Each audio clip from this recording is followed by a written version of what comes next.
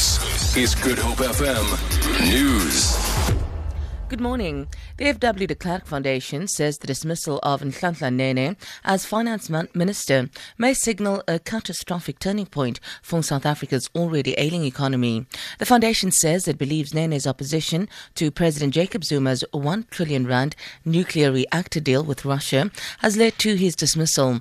It says Nene also took a firm stand against SAA board chairperson Dudu Myeni's plan to reopen complex contracts for new aircraft.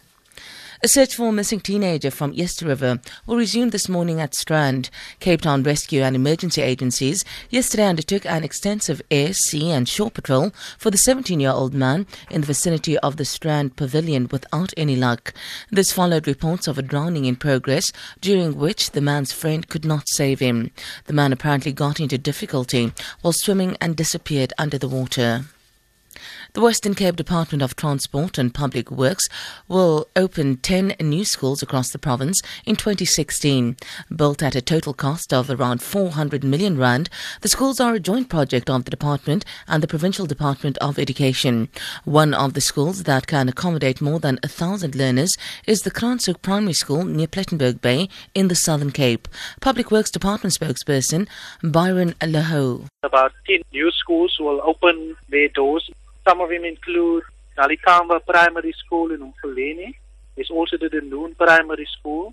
So a new 35 million rand primary school in Kranshoek near Plettenberg Bay will be able to accommodate 1,250 learners. The Department of Transport and Public Works commissioned the school on behalf of the Western Cape Education Department.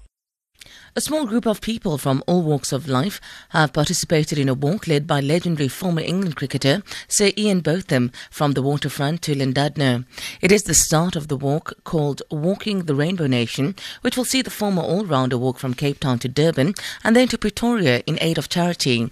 Botham began walking for charity in 1985 and has to date raised more than 250 million rand for leukemia and lymphoma research. Former Springbok captain Morne du Plessis says people have great respect for the charity work Botham does. He's such a character, larger-than-life man, but he's a doer and he's a guy who goes out there, and that's really what attracted me to this type of endeavour. He's never just put a hand out. He says, I'll take the pain, I'll do it, I'll walk around, and I think that's what attracts and why people are willing to say, you take the pain, we'll reward you.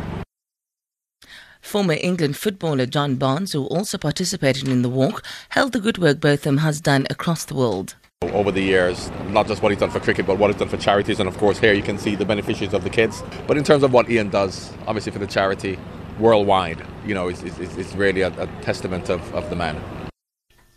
For Good Hope FM News, I'm Sandra Rosenberg.